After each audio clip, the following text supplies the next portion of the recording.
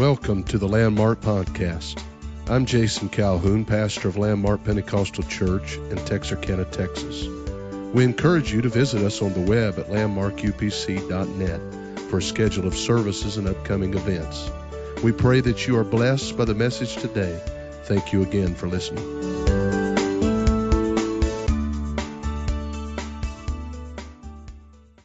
If you have your Bibles, invite your attention to the book of Job, chapter 31, and then Matthew chapter 27. We'll be going to the book of Job, chapter 31. Actually, this that I am going to minister tonight is something that the Lord laid upon my heart many, many years ago, and then seemed like almost out of nowhere, I felt the tug to revisit this. And matter of fact, it goes all the way back to my days as an evangelist, and this message that the Lord dealt with me about back then, and I just felt it so strong. And that doesn't happen often, but I just kind of rework things, and I feel to deliver this tonight. Job chapter 31, verse 35. Oh, that one would answer, or one would hear me. Behold, my desire is that the Almighty would answer me, and that mine adversary had written a book. Oh, that one would hear me. Behold, my desire is that the Almighty would answer me, and that mine adversary had written a book. If you go with me to Matthew 27. Matthew 27. Somebody say, praise the Lord.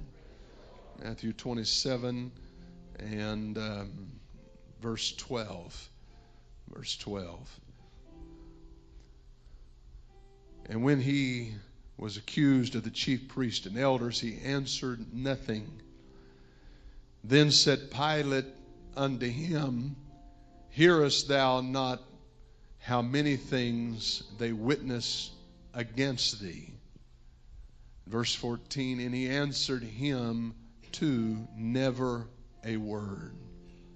And he answered him too, never a word. I want to use as a subject title tonight, something better than an answer.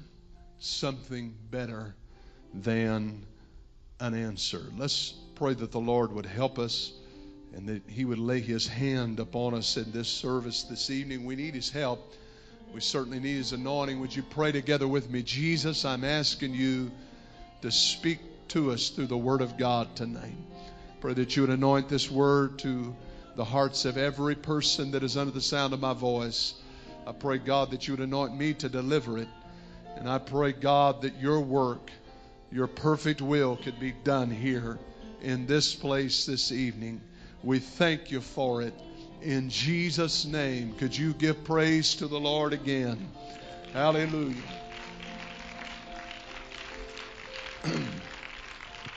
Thank you so much for standing, and you may be seated. The Bible tells us that there was this man from the land of Uz, whose name, or Uz, that was named Job. And Job was perfect and upright. It tells us that he feared God and he eschewed. And I know that that's a King James Version word that we don't use a lot. He eschewed, that meant that he actually hated or despised evil and evil doing. He possessed untold riches. In fact, the Bible describes him as being the richest man of the East. But unlike many people that grow rich and that have many possessions, his riches did not make him haughty. They did not make him high-minded. They did not make him prideful or arrogant in any way. But there is proof that he prayed and he sacrificed before God daily. Not only for himself, but we find evidence that he did this for his children also. It is very, very important that you realize that this man Job was a man that it could be said or described of him who had things together. He had it together socially. He had it together economically. He had it together, it appears, spiritually. Yet this did not insulate him. This did not keep him from experiencing some trials in his life. Even this man that daily prayed and gave sacrifices unto the Lord, this man that was perfect, the Bible said, and upright, or a righteous man, he still had some troubles that came his way. Because the Scripture says that now there was a day. Which leads us to recognize the fact that a lot of things can happen in a 24-hour period of time. A lot of things can happen in just one day. Isn't that right? I mean, a lot of things can take place. Your world can be turned upside down. One report can flip everything on its ear. And everything can change in just a little bit of time. And on this particular day in Job's life, it began with a servant coming, I guess perhaps, and knocking on his door and reporting to him that his oxen had been stolen. And he said, I alone have escaped to tell thee about it. And I would imagine that, this was something that Job initially felt like he could overcome and that he could deal with. But as sometimes it happens, this was not the only thing that occurred. It was like a domino effect in Job's life. In fact, the Scripture says that while the servant was yet speaking, there came another servant with another negative report and said, Job, I just come to report to you that your sheep, I know it sounds ironic. I know that perhaps this seems like a wild thing to take place, but fire has fell from heaven and consumed them all, and their servants, or your servants that would oversee them, was also consumed, and I alone have escaped to tell thee about it. And, Job now is rocking and reeling and probably wondering what in the world is going on. But he has resources. I mean, he is the richest man of the East. And this is going to make a dent. This is going to hurt. But he can absorb it. He can get over it. But while he yet spake, there came another servant with another negative report and says that your camels have been destroyed, and I alone have escaped to tell thee about it. And so these possessions, one by one, are being stripped away from him. The things monetarily that he has trusted in are being taken away one by one. And then the most horrible news that any parent could receive. A servant comes and notifies Job that while your children were gathered in your eldest son's home, they're celebrating together. There was a storm that came and blew against the house that they were in and blew it asunder and destroyed it and consumed them all and their servants along with them.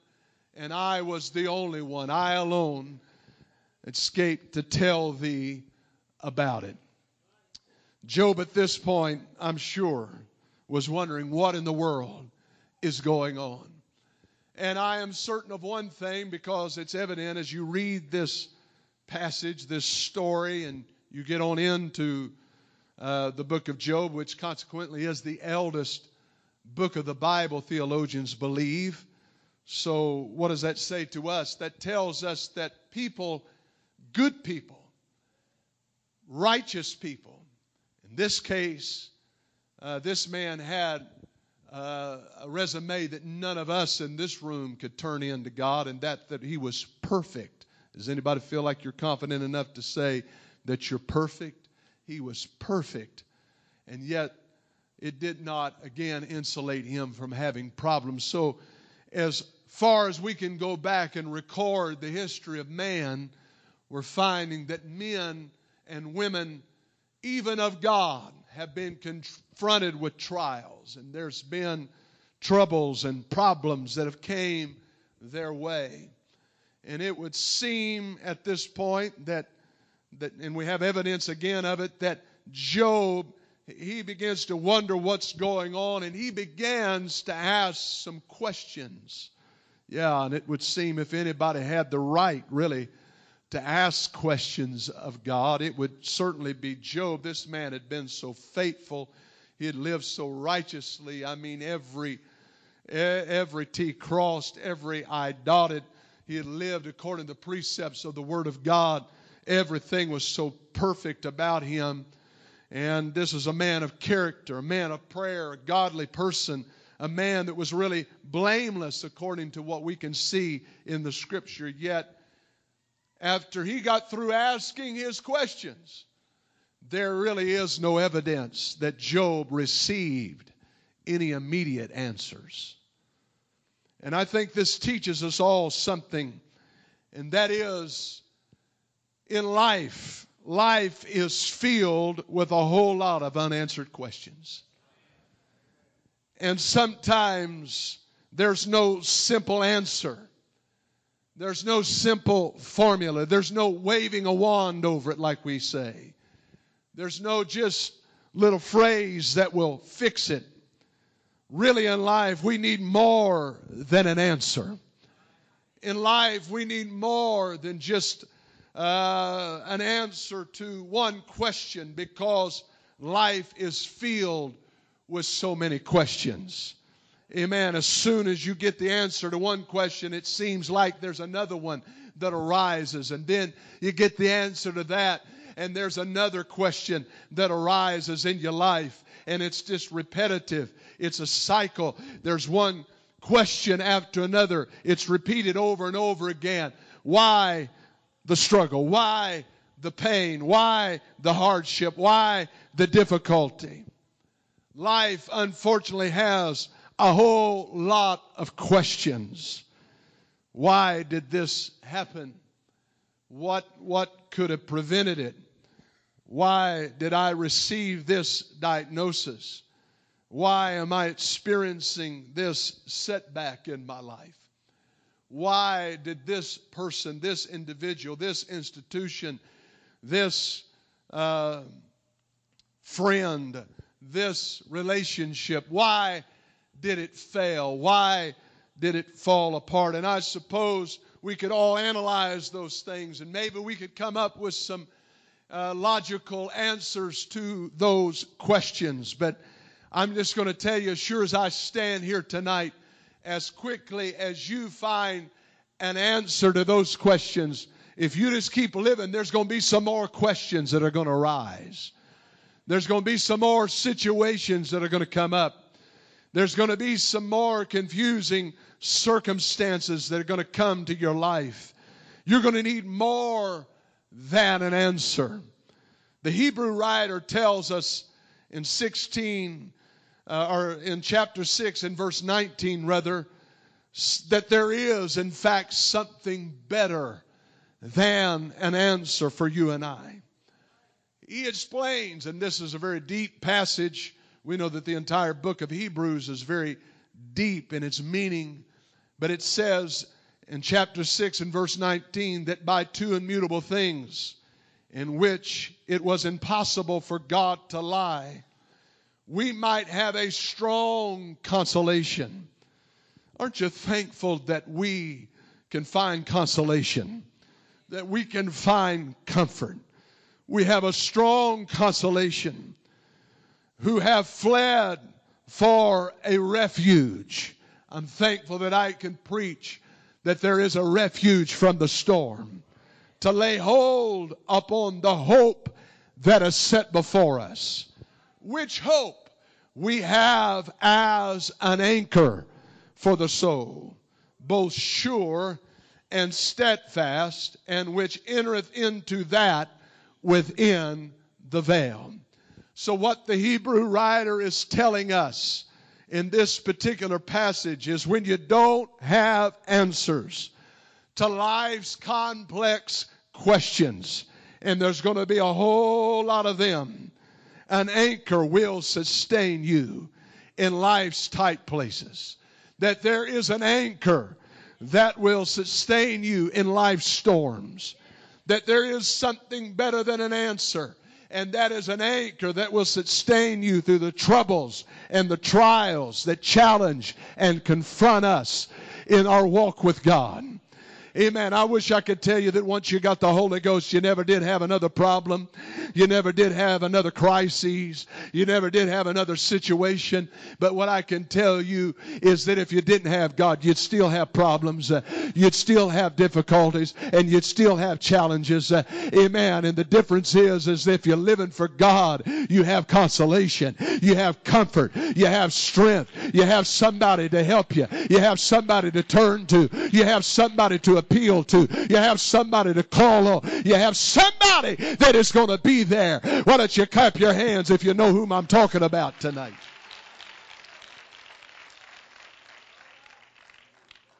And an anchor. Let's talk about this anchor for a little bit here tonight. An anchor is only helpful when it holds to something that is solid. Note that he said that it's both sure and steadfast. Amen. We understand that an anchor, it does us no real benefit if it's not holding to something that is strong. If it's just down holding to something that can easily be ripped from the bottom of the ocean floor or the lake or whatever it is that we're anchoring to or wherever we find ourselves. If it's something that can just be easily stripped from the bottom and carried off with the current, it's not going to serve our purpose. It's not going to help us. It's not going to benefit us at all. But for it to be a benefit to us, it has to be on something solid. It has to be on something steadfast. Aren't you thankful tonight that we have something that is steadfast? We have something that is sure. Amen. Our God that we serve, the Bible says that in Him there is no variableness nor shadow of turning. He is consistent. He is the same. Your word says that He is the same yesterday, today, and forever.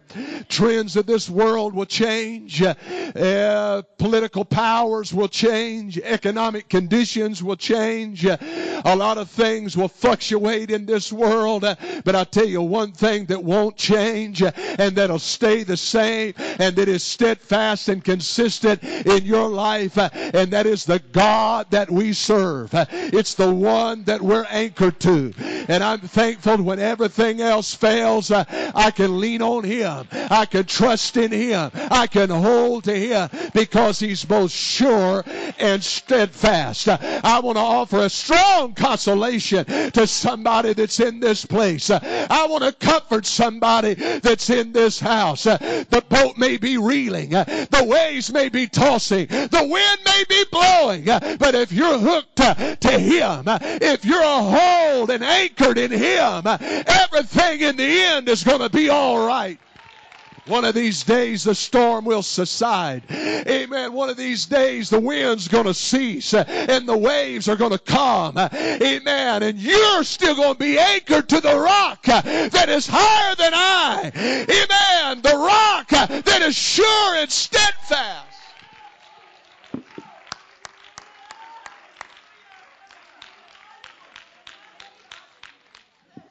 Many of you have heard that song that Sister Ewing wrote many years ago. Where did the wind go? Who stopped the rain? I only remember calling on His name or something to that effect. And you have to know the inspiration for that song. It came from Brother Spears preaching there for them, and they were the Ewing family going through a dark time, and they were sitting around the dinner table after church one night, fellowshipping, and she was talking about this storm that they were in. And Brother Spears made that comment about God controlling the wind. And that when He says enough, the storm just goes away. And when he made that comment, it gave the inspiration for that song to Sister Ewing, and she went and wrote it down. And of course, it's blessed many of us and encouraged many of us through the years. Where did the wind go? Praise God. Amen. But I'm thankful that while the wind is blowing, I don't always have control over that. I'm in it and I don't always know what to do. Amen. But I can just hold on to Him. I can put my faith and my trust in Him. I can keep anchored to what I know is right. I can stay sure to the things that I know is not going to change. Praise God. I've said it many times, the very worst thing that you can do is make a life-altering decision when you're in a storm. Amen. That's right. When a hurricane is blowing, and they tell these hurricanes that were just taking place off the Gulf Coast down there, both Irma and Harvey, over and over again. I was listening on the radio, and they were telling them repeatedly, when it gets to a certain point, it's not time then to make some kind of rash decision to go out in the storm and try to go somewhere else to find shelter. You hunker down where you are. You stay right what you're doing. Because if you try to make a transition, you try to make a decision of that consequence during a storm, there's going to be some detriment to pay for. It's a dangerous thing for you to try to endeavor to do. You just need to stay with the decision that you made and the choice that you made previous to the storm arriving. Amen. I see a lot of people, they get blowed out of church. They get blowed out of their relationship with God when the wind comes and when the storm begins to rage, because it wasn't something that they were counting on. It wasn't something that they saw in the forecast. But I'm just going to tell you, if you'll stay true to God, He'll keep you. He'll be there for you. And He'll secure you in the storm. Hallelujah. Oh, yeah. Come on, let's give some praise to our God right now.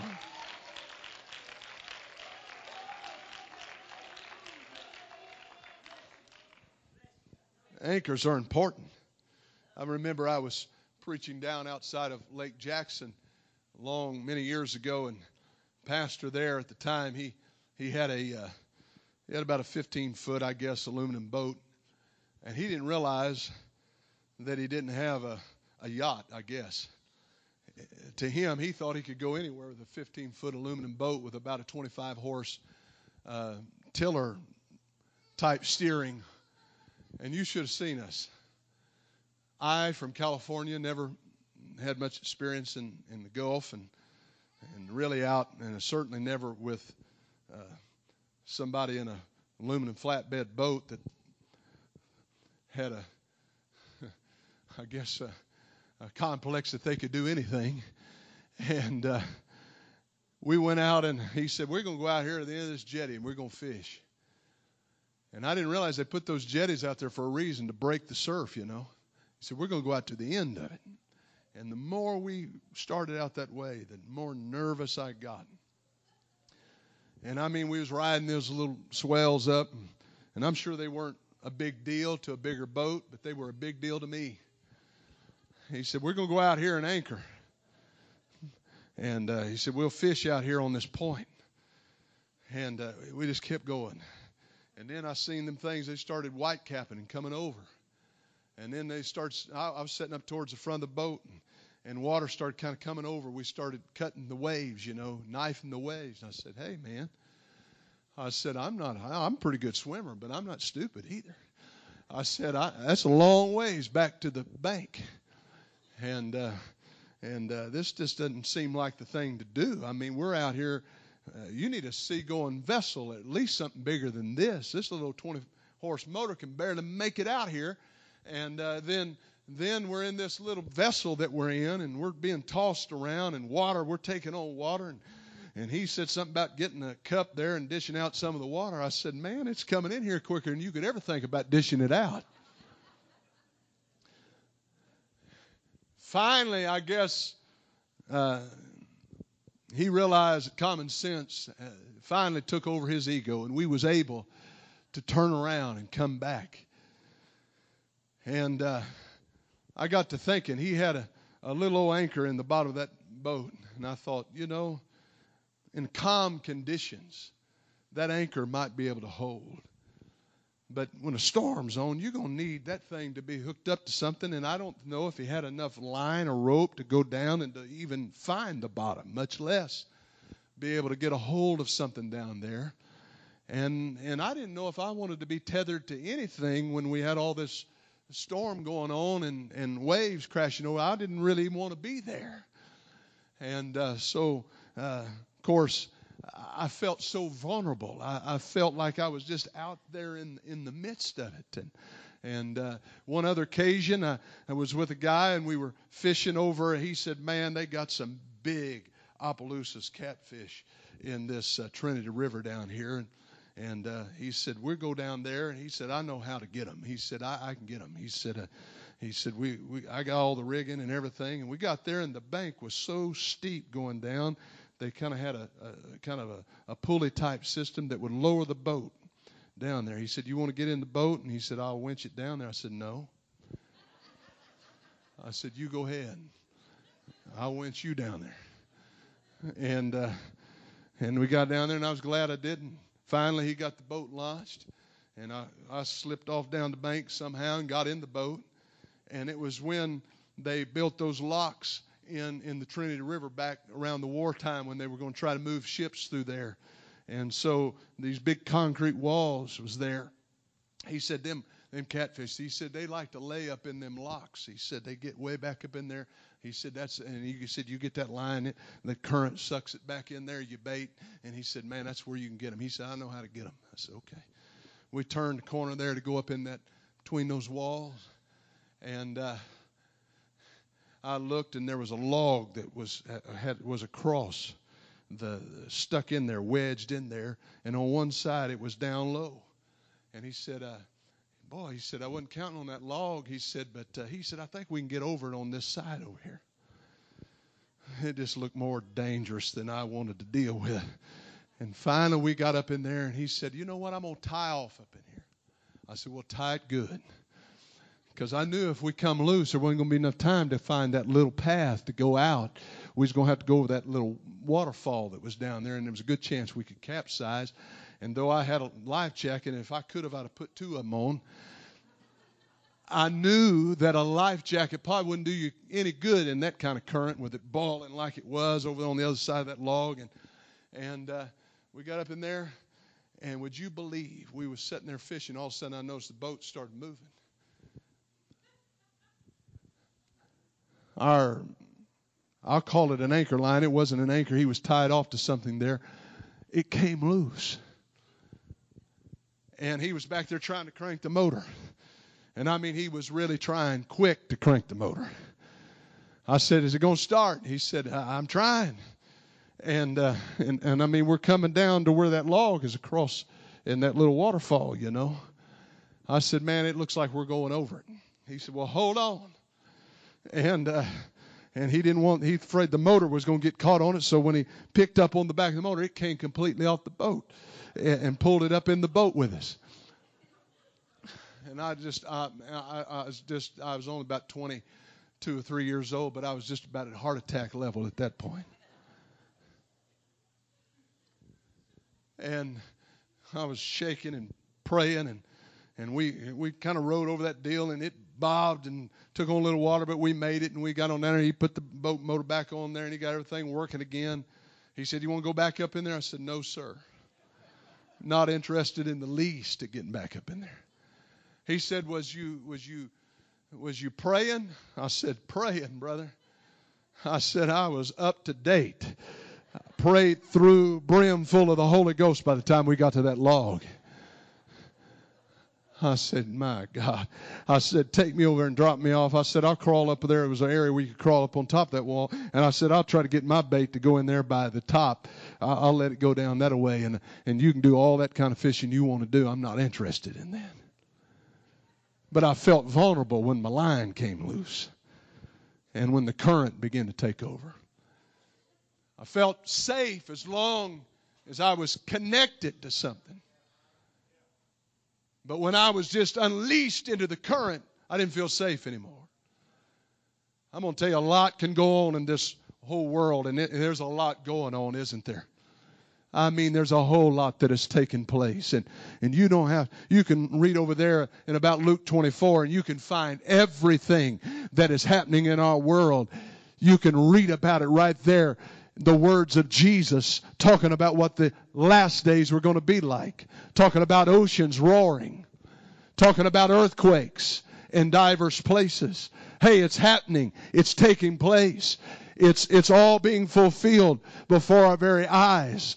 Amen. But I'm thankful that when the current is raging like it is right now, that I'm anchored. I'm tethered to Him. Amen. I'm connected to Him. That I'm not just out here on my own. I'm not just treading water by myself. But I'm in this together with God. Amen. That He's on my side and that He's going to help me through the storm. If you believe that, you ought to give some praise to Him right now.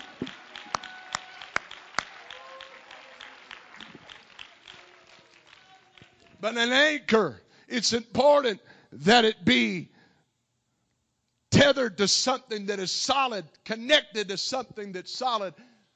It's important that your boat be anchored to something that's solid. And he said that this anchor that he was speaking of was an anchor within the veil or in a holy place. And we know that the holies of holies, if you was to take a broad view of this, we know that that place, typical to us, of the Holy Ghost. And I'm so thankful that when we're in a storm, that we have the Holy Ghost, that it will guide us and lead us and direct us. And the Holy Ghost is a comfort to us. Isn't that one of the definitions of what the Holy Ghost is? Is a comfort to us. Amen. In times when we don't understand why we're facing some of the discouraging and desponding situations that are going on in our world, aren't you thankful that we have the Holy Ghost to comfort us? Hallelujah. Praise God. But I got to thinking about some of the articles that were on the inside of that holy place, or that holies of holies. Of course, there was the Ark of the Covenant. And it had the cherubs that were on top of it. And between those cherubs was the presence of God. The Shekinah glory of the Lord dwelt in that place. Hallelujah. I want to just state to you tonight that when problems come into your world, into your life, and you got situations that you don't know what to do with, you can come into the presence of God and find hope. You can find peace. You can find joy. Matter of fact, the Bible said in His presence is fullness of joy. People that don't have joy in their life, they're spending too much time separated from the presence of God. And not enough time in the presence of the Lord, because fullness of joy. If you want joy in your life, you don't have to go to the nightclub. You don't have to go to the drug den. You don't have to seek it out in immorality. You don't have to go anywhere else but in the presence of Almighty God. Everything that you need as far as joy can be found, and you can be filled with joy in the presence of God.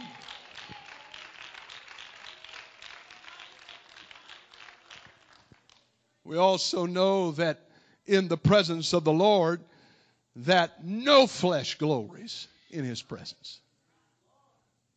Amen. No flesh glories. When I need to get into a place where I need some help that man can't give me. Come on, people, they do their best to try to find help in every aspect of life. Search around, look around, call this one, call that one, look to that one. This one over here, maybe they've got the answer. I'm going to tell you, in the presence of God, you can receive the things that you need. No flesh glories. God can take care of this by himself. He doesn't need my help or your help or anybody else's help. He can take care of this all by himself. And when it's all said and done, he's going to get the glory for it. Amen. I'll run over here and I'll get some counseling from this psychologist, and I'll go over here and I'll get some help from this over here. I'll get some help from this person over here. I'm going to tell you something. When God brings you out, when God helps you, you're going to know that it was him that did it, and he's going to get the praise, and he's going to get the glory, and he's going to get the worship, and he's going to get the exaltation. No flash glories in his presence. But what was in that Ark of the Covenant?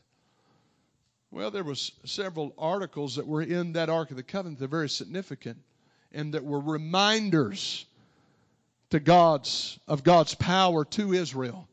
And God specifically told them to put it in there so that they would remember it.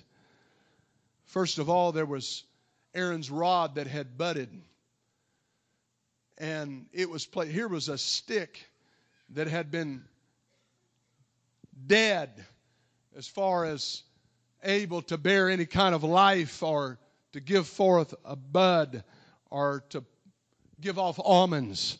But the scripture says that by the miraculous power of God, it did bud and give forth almonds.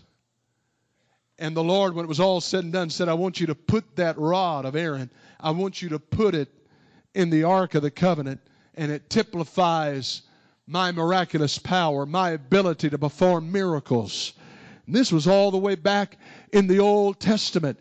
God said, I want my people to be reminded of the fact when you go over into the promised land, I want you to be reminded of the fact that I'm a God that is of miraculous power, and I'm able to do exactly what I said. I have the power to bring you out of any situation. I have the power to take care of every need. I have the power to work in your life. I have the ability. I'm a miracle worker. I want to remind somebody here, if you got an anchor in a holy place, you've got an anchor in a place where God can give you miracles, where God can give you miraculous power. We need to keep believing that God is able to give me the miracle that I've been praying for and been believing for and trusted him for. He's still a healer. He's still a deliverer. He's still able to turn lives around. He's still able to transform an individual's heart. He's still able to get a hold of that person that is away from him. He's still able to work miracles in my life. You come too late to tell any one of us that he's not a miracle worker. You come too late to tell any one of us that he doesn't answer prayers and work in miraculous ways. We're here as a testimony that he's still in the miracle working business. I got an anchor in a holy place that he's still a miracle worker. I got a testimony that he's still able to perform miracles in my life. Oh, let's give him some praise.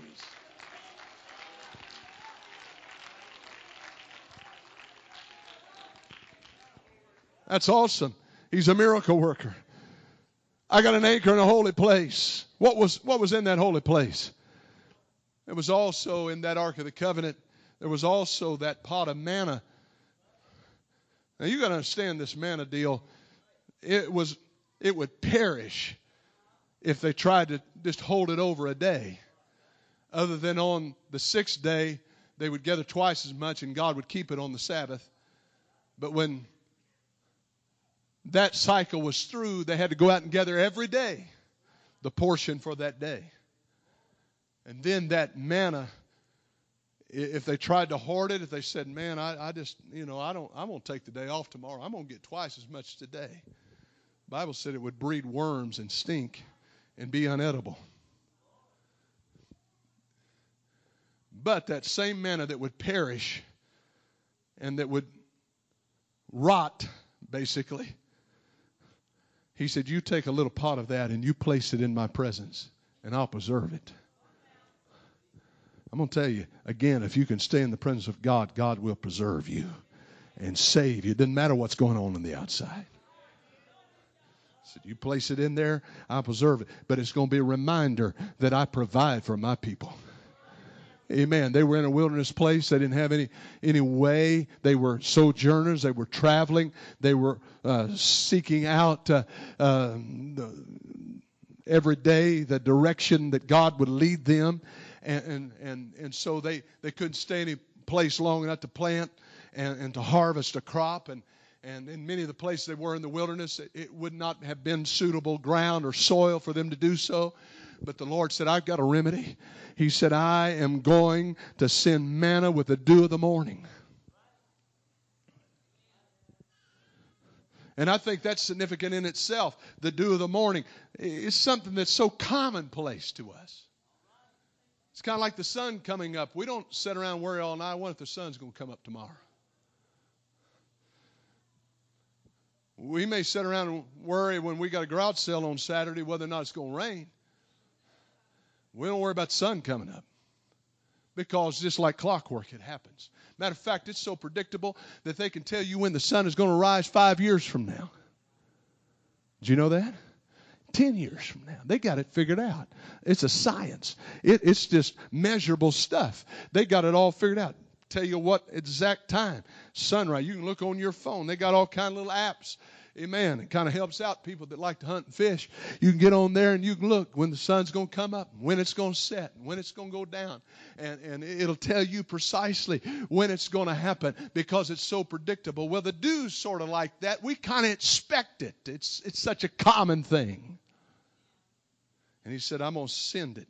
I'm going to send something so powerful in an ordinary way. You know, sometimes the miraculous, we'll miss it because we're looking for something huge and we're looking for something to shake us to our boots and we're looking for something. We got eyes only looking around for the supernatural. And when I'm going to tell you, if you come here and hear the word of the Lord every service and you're here 25 years from now at the Lord tarry, or you've been here 25 years, the past 25 years, and God has kept you and you're still living for God, I'm going to tell you that's a big miracle. Don't underestimate that. I said, when all the devil's thrown at you and all that he's tried to trip you up with, amen, you went through a lot of valleys and come over a lot of mountains and there's been a lot of rugged trails that you've been on, but God has kept you and walked with you and been there for you time and time again. I'm going to tell you that's a miracle. To some people, that's just like the dew in the morning. Oh, you know, that's no big deal. I'm going to tell you something. You come in here and you're hungry for God, God will speak to you through the word of the Lord. It may not seem like a big deal when a preacher gets up here and starts to preach, but if he is anointed of the Holy Ghost and he begins to speak in the Holy Ghost and it speaks to you where you are, it may be like the dew that comes in the morning, but there's something miraculous that's happening. There's something powerful that is taking place in that. Amen. We get so caught up in the extraordinary and the uncommon that we can't see how God is trying to work in our lives sometimes. Somebody said they can't see the common habit of prayer being that beneficial to them. Well, I'd rather take a shortcut. I'd rather depend on somebody else being hooked up to God. I'd rather depend on somebody else being able to give me a word. Hey, God will speak to you if you'll pray. And when you're praying, it may seem like such a common task to come in here and pray and seek the face of God. But while you're in here praying, while you're in here overcoming the flesh and crucifying the flesh and cleaning and purifying the flesh and pouring your heart out to God, it's then in that common place of prayer that God could speak to you and give you direction and give you answers and work in your life in an uncommon way. Don't get caught up in trying to just look and search and run after everything that's uncommon and miss what God's trying to do through the common things of life. Come on. Come on, living for God's a whole lot more practical than we sometimes think it is. That's right. You just have to settle in sometimes. So you know what? Hell or high water, I'm just here. You got me on your hands. I'm gonna live for God. Devil, I'll be here. I'll be back. I'll be back. You write it down. I'll be back. Put it on your calendar, Satan. I am going to be around, and I'm still going to be serving God when the chips are down. I'm still going to be serving God when the dust settles, when everything is over with, and you've thrown your best at me. I'm still going to be in the fight. I'm still going to be living for God.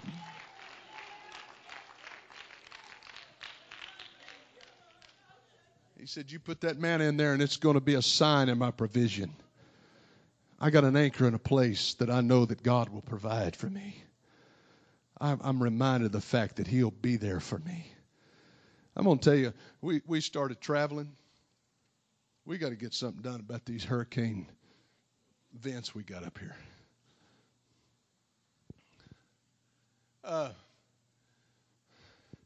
We started traveling. As you know, and I've told it many a time, first trailer burnt completely to the ground, everything that was in it. I didn't have anything but this. I had a pair of sweats on, I think, and a shirt, and it was ripped, and didn't even have shoes on my feet. Wife brought me her grandfather's shoes to wear, and they was those Dr. Scholl type deals. So, I was ready for the next revival. You know that. And first one thing to another, God began to bless. I remember when we went to the first real revival, and we finally got another trailer, and I opened up the covers one time. My wife was away. She'd went with the pastor's wife to a ladies' meeting that night, and I thought, well, I'm going to get me something to eat. I went there and opened the cupboard, and there was like 2 cans. I said, meeny, miny, mo. And I thought about that today, how God has provided. When I dedicated my life to Him, I can tell you from that moment till this, I've never been hungry. I've never been without. Matter of fact, there's not been one creditor that I've had to put off in 25 years of being full-time in the ministry. Not been one creditor that I've had to put off. There's not been one default on anything. Now you have to use common sense. I hadn't had all of my wants, but I've had all of my needs met. And I'm so thankful that I can say before you tonight that God's a provider. God's a provider. And He'll provide for you. I tell you that to tell you that He'll provide for you. Then, when I got to looking in that holy place, it tells me that not only was there Aaron's rod that budded in the pot of manna, but even the Scripture says there was a time when those things were taken out. And there was only really one thing that remained in that ark. And that was the commandments of God, the 10 Commandments that was given to Moses. The Word of God. When that was the only thing that remained in there, that was still enough. That was still enough. Praise God. I'm going to tell you, when we're not seeing the miracles working like we'd like them to, and we're not seeing everything coming supernatural like we'd like it to, that doesn't mean that God isn't going to sustain us. We still have His Word. I said we still have His Word to hold on to. The Bible said we're begotten by the Word of God. I'm going to tell you these two things work together, tandemly together, not in competition with one another, but they work together, Spirit and the Word. The Bible talks about Spirit and truth have met together. And Spirit and truth balance one another. We know that we need the Spirit to move. We're a Spirit people. We're a Holy Ghost people, and I'm thankful for that. But we need the Word of God to solidify everything that the Spirit does. Amen. And I have found that the Spirit moves, and then the Word of God comes in, and it backs it up. And the Word of God's kind of like you when you pull your flatbed trailer up there on a hillside somewhere and you unhook it from your car and you're afraid that it's going to go down. I remember one evangelist, he had one of those little old one-axle trailers, he and his wife, and he was a rather rotund fella. And he got it unhooked, and he went to get in it, and he went in the back of the trailer, and the tongue came up on the front. And so anyway, thank God that he put a scotch behind the wheel, or he'd have been down the parking lot. You got to put a scotch in there sometimes. Amen. And that's what the Word of God is. It keeps you from rolling back. It keeps you from giving up. When you know the Word of God, this is what the Word of God says. And God is not a man that he should lie, nor the Son of Man that he should repent. We know that the Word of God is true. We know that God, amen, established His Word. It's forever settled in heaven. It isn't going to change. Amen. I can rest my belief. I can rest my faith. I can rest my assurance and my trust in the Word of God. Aren't you thankful for the Word of God? Amen, amen, amen, amen. Praise the Lord. When I don't have money, I've got His Word. When I don't have people, when they walk out on me, I've got His Word. When nobody's prophesying, I still got the Word. When there's no special feeling, I still got the Word. Amen. And this Word's forever settled. This Word tells me I'm His child. This Word tells me that I have hope. This Word tells me that someday He's coming back to get me. Amen.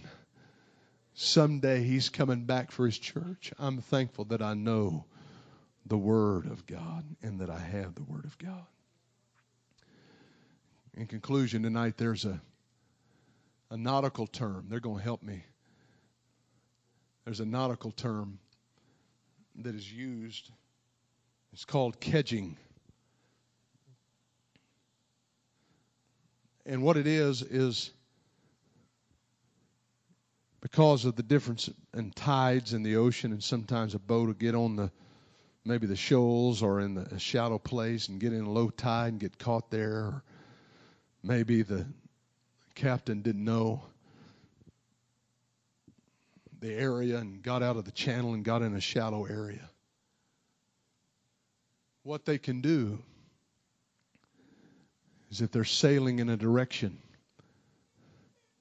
they can take that anchor and cast it out ahead of them.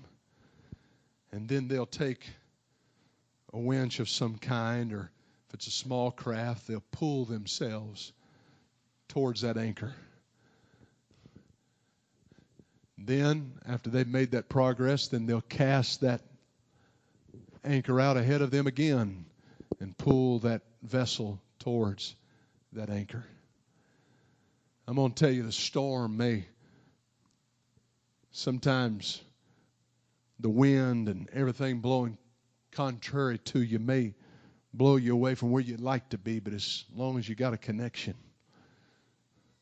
as long as you're still anchored where you need to be, you can always pull yourself towards Him.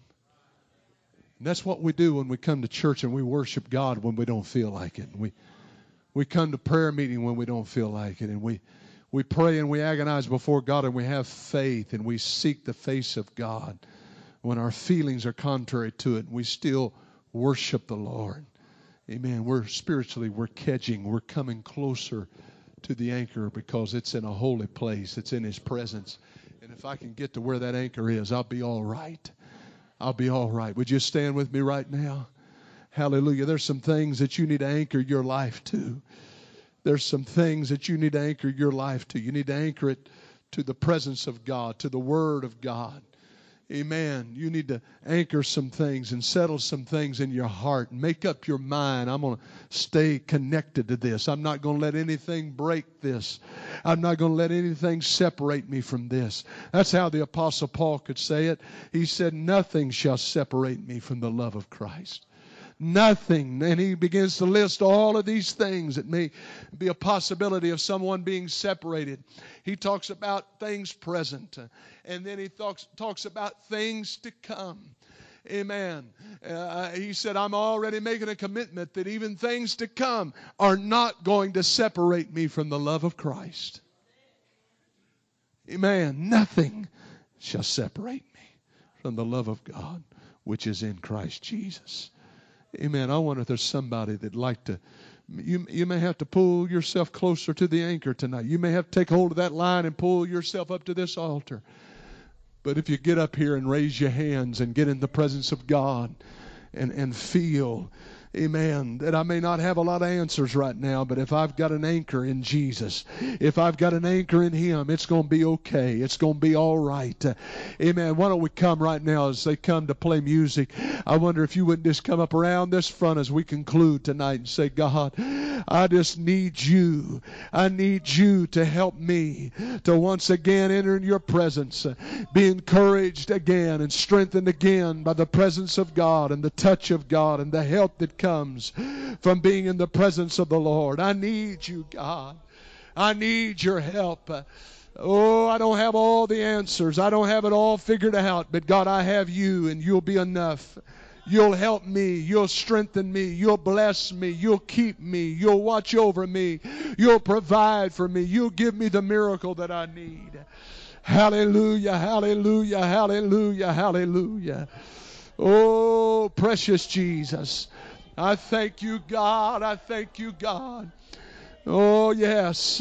Hallelujah. I'm anchored in a holy place. I'm anchored in the presence of God. I got the Holy Ghost. Amen. I got a real experience in God that's going to keep me. Hallelujah, hallelujah, hallelujah. Oh, come on, let's pray with one another. There's people here that need strength in their spirit. I feel that tonight. You need strength in your spirit. You need help from on high. You need the Lord to touch you. You need the Lord to minister to you. You need the Lord to bless and to strengthen and confirm some things to you. He will do that tonight if you'll trust Him. If you'll put your faith in Him. If you'll open up your heart to Him. Hallelujah. Come on, pray with your brother. Pray with your sister in the Lord. Hallelujah, hallelujah, hallelujah. Oh, precious God, precious God.